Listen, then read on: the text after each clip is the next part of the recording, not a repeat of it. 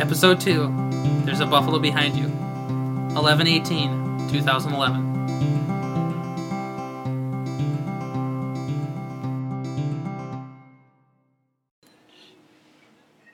So a few weeks ago, Google announced Ice Cream Sandwich at their Samsung event in Asia. Honeycomb has been out for at least a year and a half, since early January, since the Zoom tablet came out. But since then, there really hasn't been too many updates in the way of Android. But with Ice Cream Sandwich and Android 4.0, the ecosystem should be a lot better, and I believe the Galaxy Nexus is coming up soon. So what do you think that's going to have in it? From their demos, it appears to have some kind of facial recognition technology that appeared to not work very well. Think it'll work better than Kinect? Well, the problem with Kinect For is... all racial groups? The problem with the Kinect is that it just couldn't see certain people due to lighting conditions. But what some people have allegedly experimented with is using pictures to unlock the phone. Really? Yeah, so nobody knows for sure if it's legitimate or if it's real, but apparently somebody managed to set the phone using their own face, but then also unlock it with just a picture of their face. Yeah, when we were given our Google laptops, it came with facial recognition, and it was so, like, to prevent people from using just a normal picture, you had to sit in front of your chair, and you had to sit at a perfect angle, and there's so many pattern things. Like, it takes you 5 minutes to unlock, and it takes you 2 seconds to type in a password. On the Galaxy Nexus, one of the problems with that particular feature is that the length of time it takes to actually get the phone unlocked is a lot longer than just doing a swiping kind of pattern. Why is that? Well, if you imagine the processing speed of a phone compared to your old laptop, the old laptop is still significantly faster in terms of the computations to do picture recognition compared to the phone. Probably the algorithm is a lot different, and who knows what kind of camera resolution it's using to achieve that. Yeah, it's bound to be something really crappy. Yeah, so I mean, it seems like that makes sense. And the other things those phones, the Galaxy Nexus offers, I believe, is, I think it's called like Android Bump or it's Android Beam. Bump is another app that does something similar, but Android Beam. So it's using NFC chips to essentially share information between two phones. So what you do is like if you and I have a Galaxy Nexus phone and we want to share two links, or if I want to share a link with you, I just tap on the link and hit share, and I put my phone next to yours and it just sends and it opens on yours. So how does it do that? It's using near field technology chips, NFC. What happened to infrared? That doesn't work. Why? I don't know why. It just never caught on. I don't know. Never having those little Pikachu, like the little Pikachu Tamagotchis? I think I actually had one of those with Pokemon Black, I think. I think Pokemon Black or Pokemon some game came with a little infrared thing, like built into the game cartridge, and you could beam Pokemon to a little, like, shakeable Pikachu Pokeball thing. Pokemon Black came out a year ago or 2 years ago. I don't remember. I'm talking about, like, when I was a kid, like 11, 12 years ago. They had these. I know, but it was also fairly recently. Yeah, I mean, infrared was really big back then. And other things that Android 4.0 offers, an improved contact manager called People. I don't really know too much about it. The demos weren't particularly immersive or in depth. But the interesting about Android 4.0 now is that there's a lot of rumors, and everybody suspects that the code will be opened very soon. And that actually makes a lot of sense, considering that Google didn't want to open source the Honeycomb code. Can I ask you a question? Please. Can I ask you a question while I'm... Well, actually, no, I'm just going to ask you a question. Really? Yes, I'm going to ask you a question. What is it? Got any forks? I do. They're over there in that cabinet. But either way, if a company's going to call themselves open source, how long do they have until they have to release it? Well, so think about why they didn't release Honeycomb. Think about all of the Android tablets that were using Android 2.1 as their OS because Google hadn't released a tablet version of the operating system. And then when they did, it wasn't that great. It was okay, but not that great.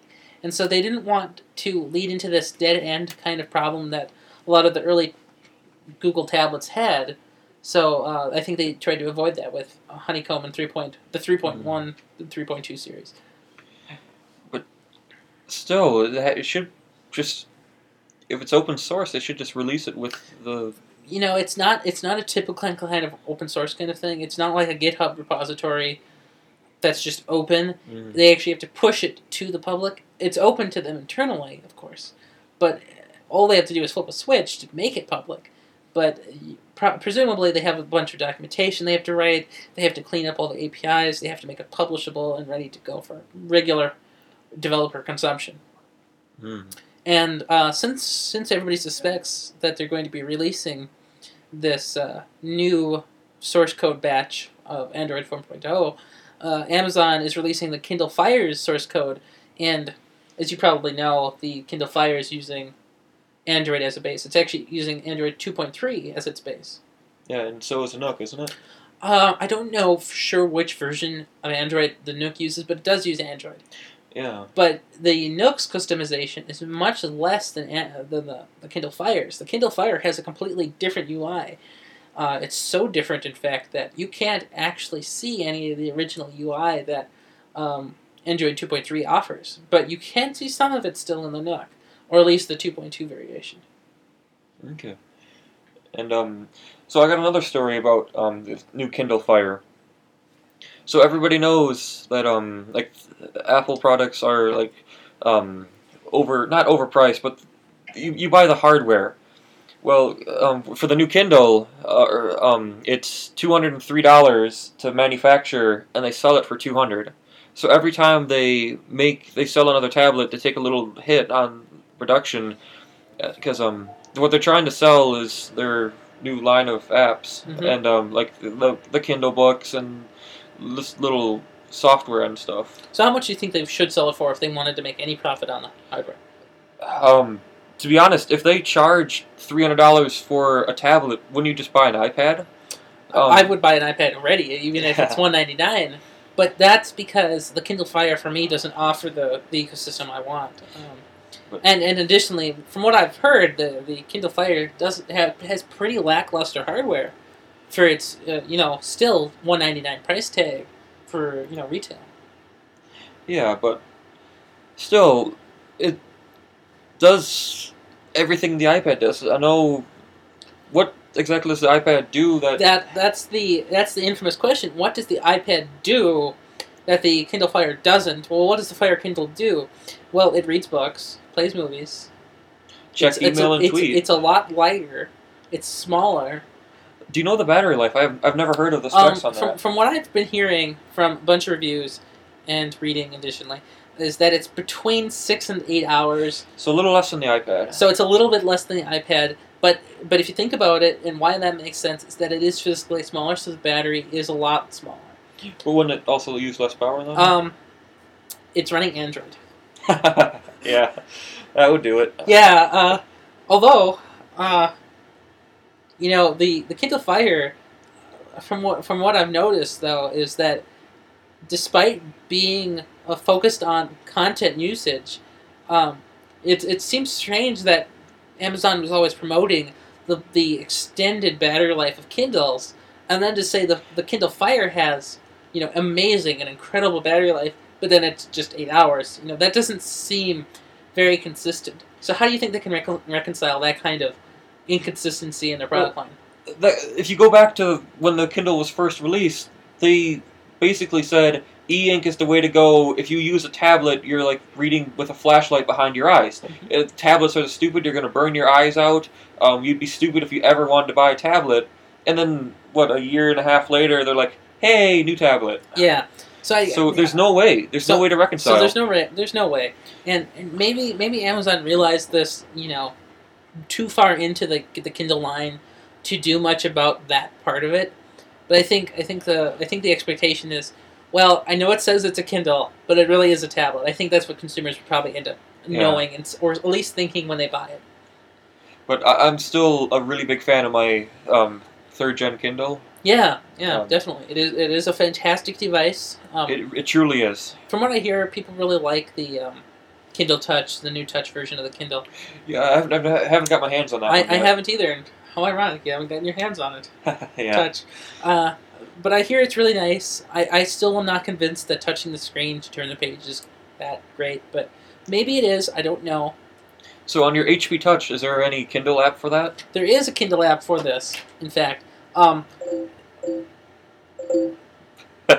Ironically, the Kindle Touch app, the Kindle app for the touchpad is in beta, and I don't think I've ever seen that anywhere else. I'm pretty sure when I saw it on your iPad, it wasn't listed under beta, and when I saw it on my iPad Touch, iPad Touch, Do you have the text inverted? No, I just like my dark background. It's a little bit okay. easier for me to read Okay. when I'm sleeping. Contrast, yeah. Yeah. So, I mean, things like that are just strange little things. And that's another thing about the Kindle Fire. How can they sell the Kindle Fire for $199 and then also provide Kindle access, essentially, to everything on other platforms? What is the incentive of getting the Kindle Fire? It looks shiny, it's on fire, it's cool, and it's Maybe- okay. It's okay, but maybe it's also because if somebody spends $200 on a device, doesn't matter what it is, they spend $200, so it's the thought that counts, right? Yeah, I mean, I would. Who cares if it doesn't do anything that something else doesn't do? I mean, the HP tablet, $100. That's A steal. yeah. So how would you compare your HP tablet to what the Kindle Fire is at twice as much money? Well, technically, this HP touchpad is supposed to be $499, the same price as the iPad. Now, Oh yeah. my preference in tablets is strange. I don't particularly like this one. Yeah. I mean, You can't really talk about Amazon taking a $3 hit per device when HP's a $300 right. hit. That's a very good contrast between the two. So I mean, HP obviously is having a bunch of issues with our higher business and I don't know. So yeah, I don't know either. That's I- another podcast in itself. Yeah, HP business motivation. So let's transition to something that's actually not failing, Oh, what's that? and that would be Siri. Siri. So Oh, that's failing. no, Siri's actually doing really great. Siri is of course the essentially voice to text or text to voice assistant in the iPhone 4S, and I say iPhone 4S, but allegedly somebody has cracked the protocol.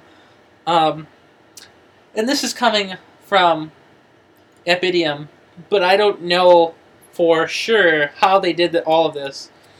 But theoretically, what they did is they tinkered with the requests of the packets between an iPhone 4S and a proxy server, and they ran into some hurdles in doing all of this, stuff with the packets. And eventually, they found out that it was using a customized, what would you call it, header, I guess. Yeah, well, I thought it was like just a little compression thing. Well, They used like the XSpeed And it was compression. a customized header, and it was sending to the specific server on the Apple website, essentially, or at least within the Apple domain name. I mean, and it was this compressed, junk of data essentially, and of course it was gzipped or zzipped or zlib zipped. I don't know. It's just some kind of zip compression, and whatever it was. After extracting it all, they found that it's comprised of a plist and then some audio data. And so, presumably, the plist contains some parameters, probably the location data or other things that the user entered, or previous information IDs, so that the server on the other end could look up, hey, since you previously asked me about someplace, maybe I should give you places nearby that place. So something like that.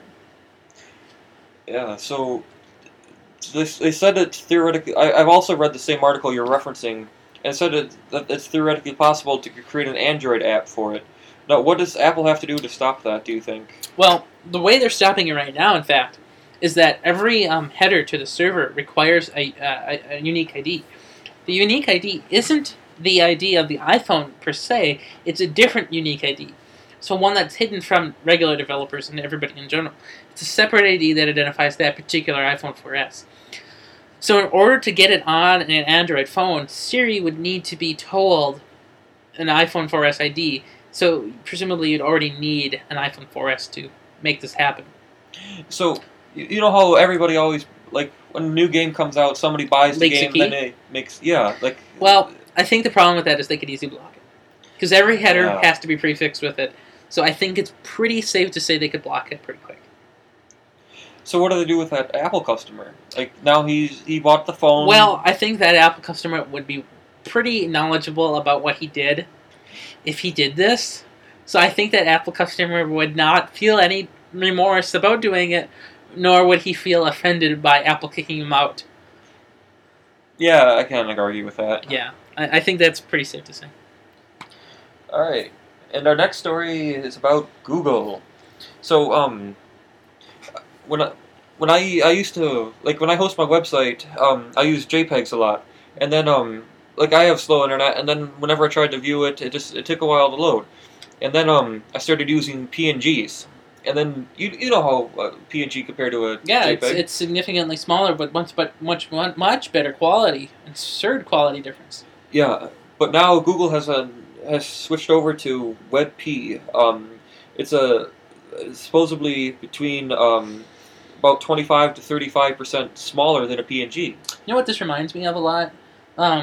Maybe a year and a half ago, the Google Chrome team, you know how Google Chrome always did their updates, all the time. Well, they couldn't stand sending out a new Chrome package every single time. So what they did is they did a comparison between the existing package you have on your computer and the one that's being updated on this from the server to your computer, and they made a diff essentially, and then they would just update the parts that changed. And then the compression they used for that was changed at a very fundamental level because they knew the source code. So maybe it's the same kind of thing for these WebP images. Yeah, but I still can't believe. I mean, just 35% smaller again on an already really small PNG. And another way to think about it, it's 35% faster. Exactly. It'll all be. I don't know. Especially think about using it on your phone. Right. Because you know how obnoxious data plans are. Mm-hmm. Just when you're charged crazy amounts of money per megabyte, everything counts. So do you think WebP will catch on in other browsers, other than Chrome, of course? Well, obviously Chrome is going to be a great influence, but they influenced other things, such as like the .h62 or whatever. Well, I don't know if I would say that Google did that. I'd say Apple did that. Well, they agreed then, saying, okay, we don't care about that anymore. Well, so Apple established .62 or H.62 as the standard video codec for HTML5, but then even that has fragmentation because there's WebM, which is an open source. There's Ogtheora, I believe that's what it's called. Nobody uses it. And I've never heard of that one. Well, you should. You use Linux all the time, Mr. Open Source. Well, and then I believe there's another one which would be H.64, and those three things comprise the three primary web HTML5 codecs for video. Yeah. So, I mean, how can Google make this WebP, as opposed to WebM, how can they make this WebP format catch on? Force compliance? Like, if we'll take away all your stuff because we're Google and we can do that? I just don't think that would happen. So what take are the your other, social security number? What other features are there on WebP? Well, I guess it's also like a GIF where you can have animation and stuff. I guess there's also a transparency mode and some other stuff. What I was reading about it is that there was an old specification called, everybody knows PNG, but there was a specification alongside PNG called MNG. I don't really know what it stands for. Yeah, let me quick look it up. But essentially what it did is it allowed you to establish keyframes just like Flash and allowed you to alternate between them if you wanted to, essentially allowing for animation. Now, this never really caught on. I don't know if it was due to size concerns or complexity or library bloat. I really don't know. I don't think any browser supported it ever, so I'm not sure. It's probably going to be hard to find that because nobody. MPG-1 is a standard for lossy compression of video and audio. No, not MPG. MNG. Ah. Oh, crap. Don't worry about it. Okay, so more recently though, there was a standardization for ANPG or APNG. I'm not sure what it's called because nobody again uses it. It was essentially a I believe Mozilla and Firefox were really the leaders in this one, but they were attempting to make animated PNGs, and you can imagine how well that worked out. It didn't. Yeah. So how can WebP again work out then if other attempts have not succeeded? Well, can't answer that. We'll see what happens in the next couple months. Definitely. So do you know if it's out in Chrome now or if it's just still being developed? I think they switched. I think they're going to switch soon, like within the month. But well, it's I not don't. switching per se; it's just adding support. Yeah. Yeah. To be honest, I don't know. Okay, that's fine. That's good. Just kind of heard it on a rumor site. So, another Apple story. How ironic! Just, it always comes back to this, doesn't it? Well, Steve Jobs, I believe it's almost a month ago now, almost exactly a month ago. Yeah. I mean, it was a month and it was 3 like days. October 15th. No, I think it was like October 4th, and then October 5th he died. So it's like a month and a week and a half or something.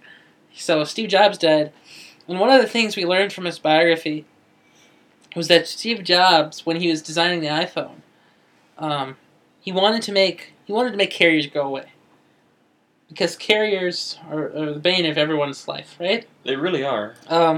So what he wanted to establish this Wi-Fi like carrier-free networking system for the iPhone. Obviously, it didn't work out because we don't have that. Yeah. But just imagine what that would be like, being completely free to just roam on a network that was powered by Wi-Fi or similar. Would you trust it? I wouldn't. Well, maybe there would be some kind of methodology to ensure some kind of security. But still, how can that be free then? Somebody's got to manage it, and then you have to pay the person to manage it. And potentially, this is one of the problems they faced when they're designing this. And I can't help but think they just couldn't implement it physically. I'm sure they could do it on paper.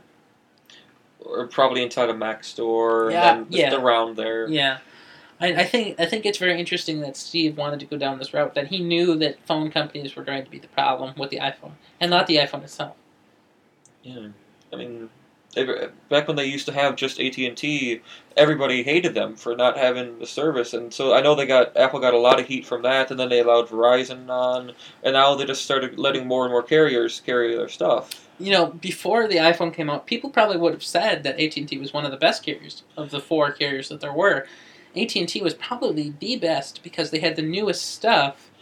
But they couldn't handle it. They could handle the traffic before the iPhone because there was no traffic. Yeah. So, but that doesn't count. No, but if you think about it, the iPhone really is what broke AT&T into pieces. One might say, AT&T was doing just fine before the iPhone came out, and then with the iPhone's heavy usage of data and phone, well, things kind of started failing then. Yeah. You know, it's only been, I think 9 months? Maybe February? I'm not sure. When the iPhone 4 for Verizon came out. Yeah, I haven't really... That has been about that long. Yeah. So, I mean, it's only been 9 months since it's been on 2 carriers. And just, less than a month ago, almost, has it been on 3 carriers. So, this kind of... It seems to be increasing at an exponential rate there. But, of course, there's only one more carrier. So, that doesn't matter. It's kind of capped there. But... Yeah. It seems strange that, despite all the work we're putting in towards getting 4G on these iPhones or making 3G not completely give out, that there are other solutions, more of like a distributed kind of Wi-Fi network. Yeah, I mean... It would be very interesting, to say the least.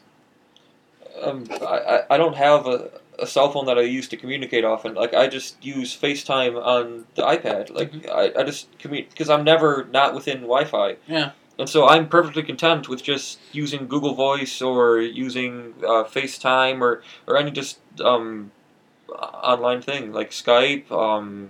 I know there's other ones out there. I'm just trying to think of them. Yeah. But there's just you don't have to have a cell phone just to call somebody up, Mm-hmm. and they're all free, and they're not like it's like what 10 cents they call an international call with Google Voice. It's something pretty fair. And what if you did that on a landline or like, it's obnoxious. It would probably be a lot more expensive on that. Yeah. So do you ever find that it's a problem with your FaceTime that the other party doesn't necessarily have an iDevice?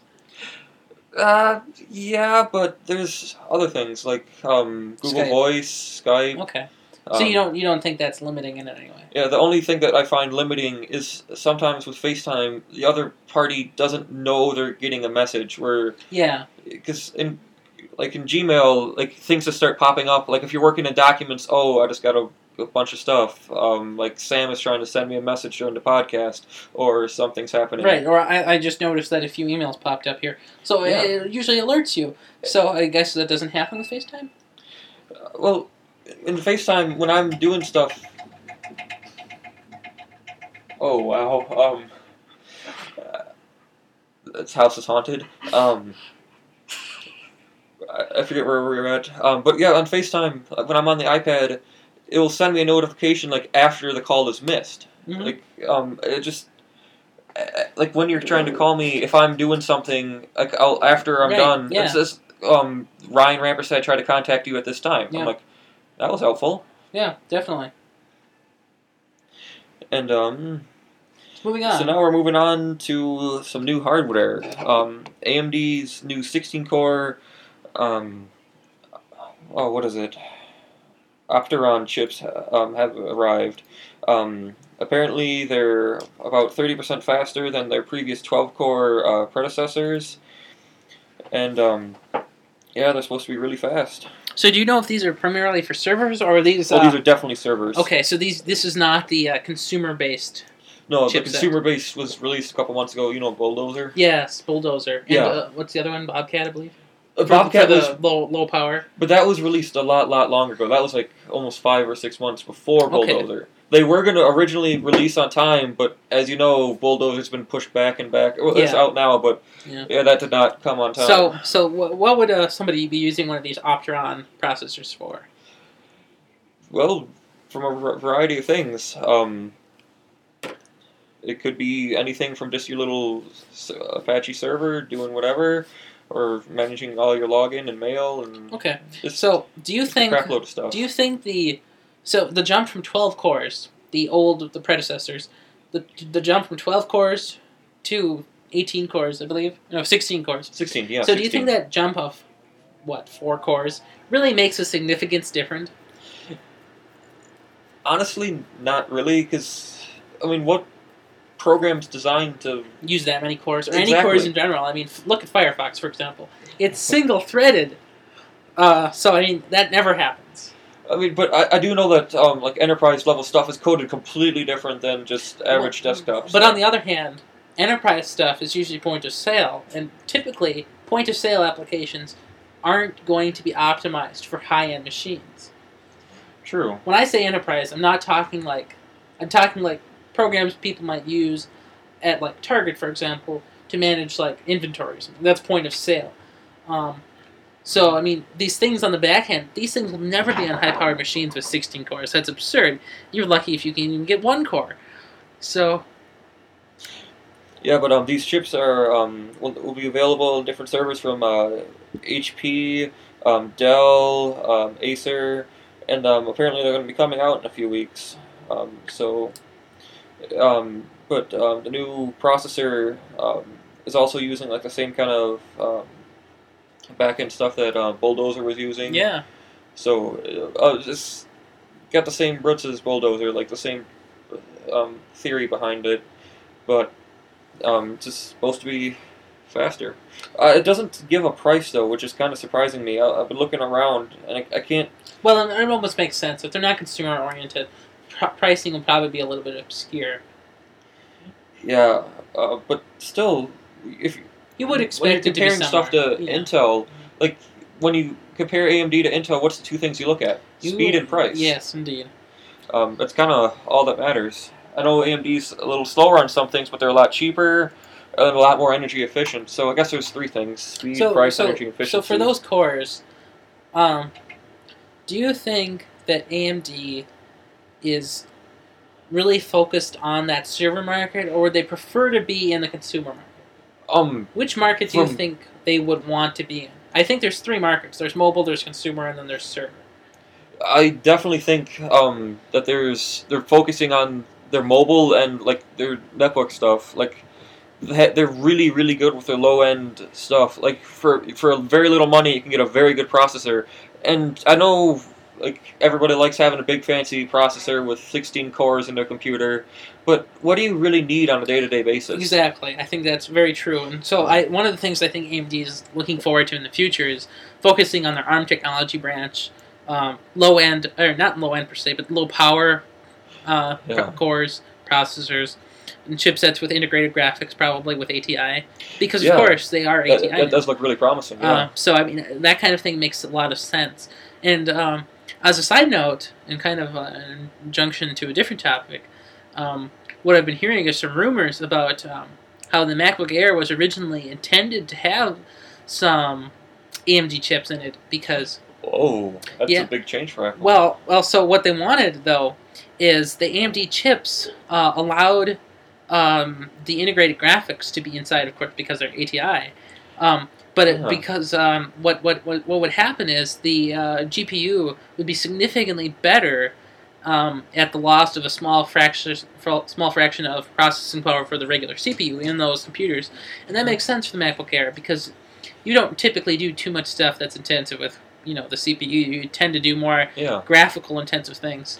Yeah, well, with the new revision of the iPad 2, so they did double the CPU power. But what was their big thing? But it was like 2.5 times on the GPU. I thought it was more like 9. It was like 7, maybe. I have to look this up. But so I mean, the big thing with it is that Apple potentially wanted these AMD chips, but they couldn't. Either AMD couldn't produce them, or Apple suddenly changed their mind at the last minute. Apple is known to do this. And maybe they wanted to keep the entire lineup consistent. So, that makes sense, too. Yep. Just quick looking up the graphics power. Oh, this is a lovely site. It gives all the specs, but it gives question marks for the iPad 2. This was obviously made before that was released. So, let's just go on to the... Yeah, moving on. So, earlier this week... I don't know how I stumbled onto the site, but it's called AeroFS, and so everybody knows what Dropbox is. What do you know? What do you know about Dropbox? Dropbox is the most amazing piece of software. I use it every day because at school I'm always on different computers, and whenever I do a lot of like C programming, and that's like half a kilobyte for all my files. And Dropbox, I use the free 2 gigabytes, so I get 2 gigabytes for free.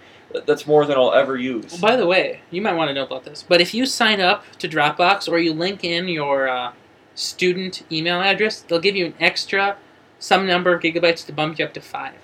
Wow. Can you do that with an existing account? I think so, because I think I did that, and I got bumped up to 5 from 3. That's pretty good. Yeah, so you might want to try looking into that if you have a student email address like @.edu or something. I do. So that might be really something to look at. But this AeroFS thing I found, it's very similar to Dropbox in that it's about file syncing, but instead of syncing files to a unified server, so for instance, instead of taking 4 computers in my house and then syncing them all up to some server somewhere else, what happens is AeroFS will use a peer-to-peer protocol to talk to all the computers on the LAN network just over TCP, and if it can't find those over TCP on the local LAN, it'll contact the mothership, essentially AeroFS server, but instead of storing the files there, it will make a tunnel back into whatever LAN the files are in question. So instead of being limited in space, you provide all the space. So it's a lot more flexible than I think than Dropbox is, and it shows a lot of promise because all of it's encrypted the entire time instead of like Dropbox because there's a web interface. Yeah, but like when you use Dropbox, let's say the internet's down, but you still have 3 computers in your local area network. What Dropbox does is it does send requests to other. It does look immediately around it to try to find other computers. Yeah. So Dropbox could be modified to be. It could be, but this actually does that too. So if the AeroFS servers go down, it can still sync outside of the house because it will become the centralized mothership essentially. So it's very flexible in how it works. Currently, however, it's a private beta. I have not managed to get in yet. I'd love to though. I'm very looking forward to using the service. Again, the storage would be potentially unlimited by how much you can buy on your own. So if you have 2 terabytes of storage in a server, or a computer at home, you can use those 2 terabytes and you can sync all your computers with that. Because again, it's not going up to some server; it's your own storage. Yeah, that would be nice. I know you told me earlier about Box. Yeah, Box.net. Yeah. To be honest, I haven't used that as much. Dropbox is just... It's so easy. It is. I've never had a problem with it. No, I don't know what interface AeroF uses. I hope it's very Dropbox-like. Yeah. But I don't know yet because, again, it's in private beta and the features aren't all clear to me yet. But I think it has great potential. I'm very much looking forward to it. Yeah. And that brings us to our last story of the day. This one's a real funny one I read about earlier this week. So this guy was having problems with his iPhone, and he was very drunk this night, and so he called 911 5 times. Wow. And the police arrested him for not following directions and wasting police time, it seems. So that's pretty bad. It really is.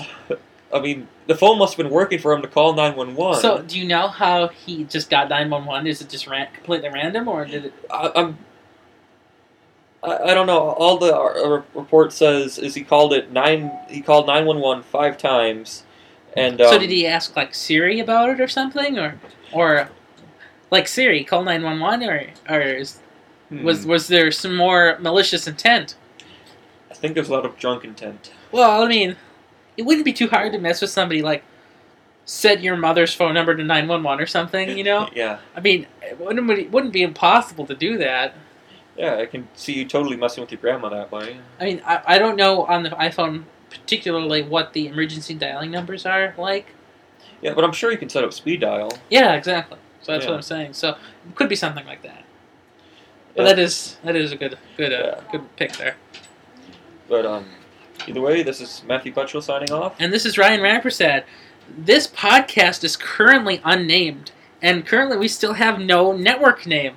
And we are very much looking for suggestions on these 2 things. A network name and a podcast name.